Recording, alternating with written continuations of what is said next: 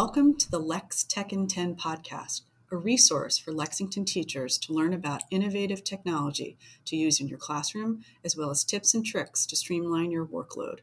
I'm Lisa Rhodes, one of the elementary digital learning coaches. I'm Rachel Kuberry, the district's assistive technology specialist. And I'm Ann Kim Tenner, the high school digital learning coach. Just a reminder, the opinions expressed are those of the individual hosts and guests. Make sure you check out the show notes for more information, resources, and other podcasts. Hi, listeners. Thanks for listening to Lex Tech in 10. For our final podcast this year, we thought we'd do a June roundup and ask the DLCs what their favorite product, tool, or project was this year. Hope you get some good ideas for next year. Have a great summer and enjoy. Hello, everybody. This is Eddie Davey. I'm the digital learning coach at Clark Middle School, and I've been asked to share a technology highlight for this school year, and mine's really closely connected to having everyone back in school. During the last 3 years, with the pandemic and a lot of school at home, many newer Epson laser projectors have been installed in school. We've had a little bit of an evolution in the abilities and features and functionality of our projection systems. So here at Clark, we did some research to learn how to add the projectors to our technology network and to configure them so that teachers can project wirelessly from their own devices. So now several teachers here at Clark are able to project while also able to maneuver around the room and help guide students in their learning. And with the wireless projectors, teachers can spread around, they can do more work, they can go see other kids as they're projecting to the whole class. And as more laser projectors are installed in the schools, they're looking forward to having this opportunity for more teachers. We're looking forward to helping more teachers learn how to do this, and we really think it can help facilitate some more teaching and learning by having a lot more opportunities for mobility while still using our very fancy and very effective projection systems. So it's one thing we're doing here at Clark, and hoping everybody else had a good year too. Hi, it's Julie, Naomi, and Lisa, your elementary DLCs. We are going to tell you about our favorite collaborations this year. Yeah, so let's start with Book Creator. It's a tried and true app that we use both on the iPad and the Chromebook.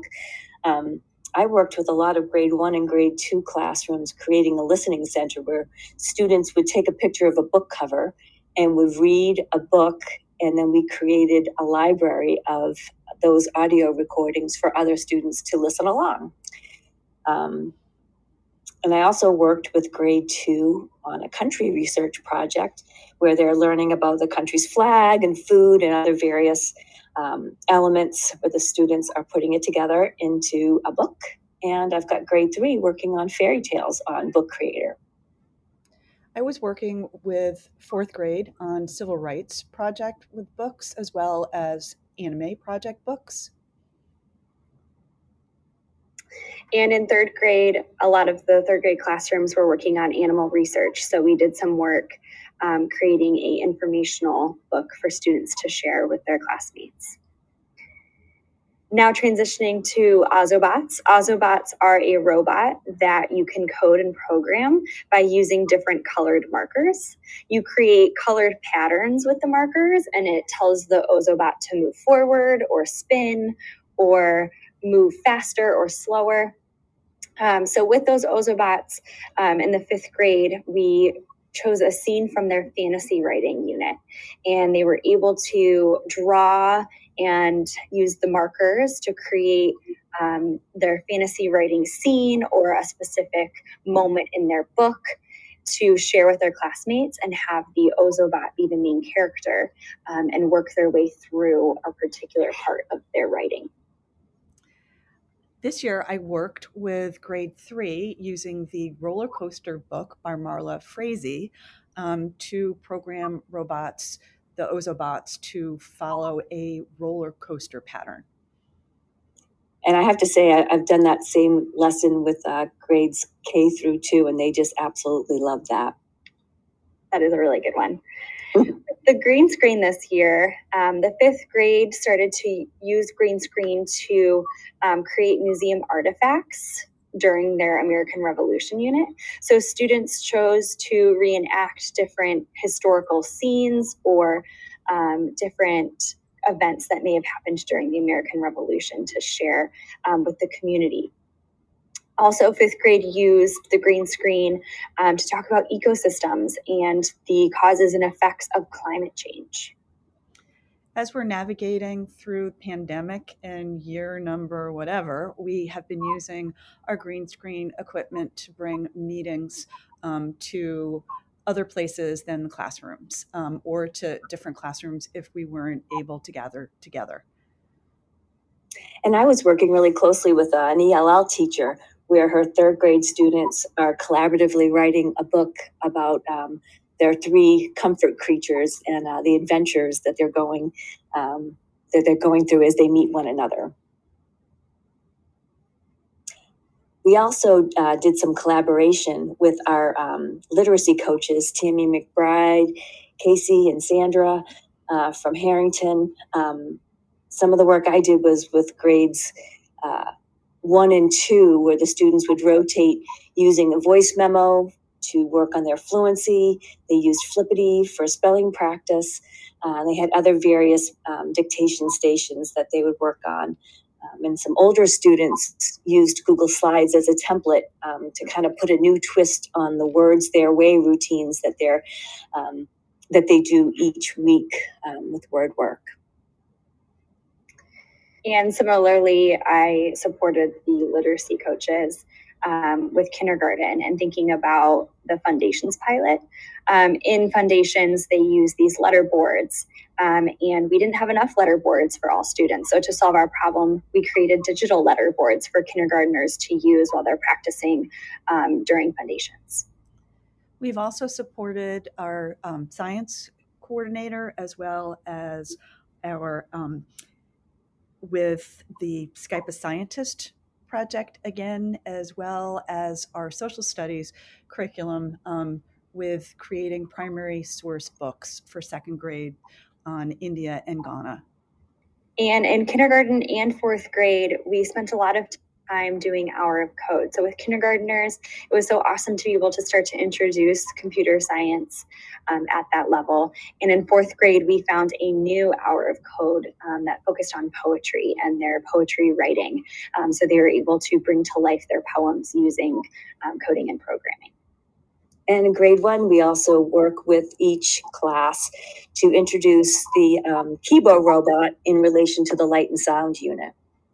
And finally, one of our larger projects this year was the redo of our robotics unit using iPads and the Lego Mindstorms. Thanks, everyone. Hi there, my name is Howard Wolke. I am the DLC at Diamond Middle School. This year, I've really enjoyed using Canva. Canva is always a great tool to be using for so many different reasons, but they keep adding all these really cool features to it. So first of all, the nice thing about Canva, of course, is that as teachers and students, we can use the full version, paid version, all the bells and whistles, and there's a lot of bells and whistles in this program. And once you have access to that, you have access to all their templates, and you have access to sharing files with the teachers, sharing files with each other. Students can make slide presentations. They can make posters. They can make infographics. They can make videos and all these really, really nice tools. And I think one of my favorite parts about it is that it really encourages good design habits. It wants you to make it looks nice. It always looks nice from my experience. And so I really like encouraging the students to use it, encouraging teachers to use it, encouraging everybody who is possibly interested in doing some kind of design work to use Canva for that work. And that's it. Thanks a lot. Hello, this is David Winninger, LHS DLC and noted podcast hater. So I tend not to show up on these.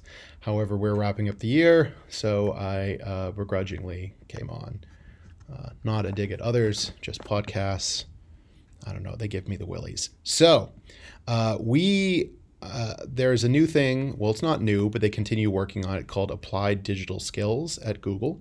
And there were some that was just on the Google sort of Office suite.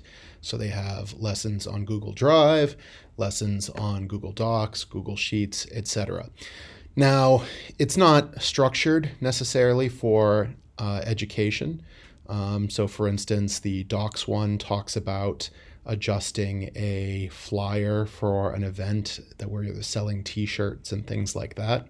But what I did was I took the Drive lessons, which are more universal, and I structured them combined with the checklist the DLCs previously came up with on different skills we think everyone should know no matter what your job is at LPS. Docs, I made a front-facing educator version so that it targets teachers and IAs and things like that, and administrators.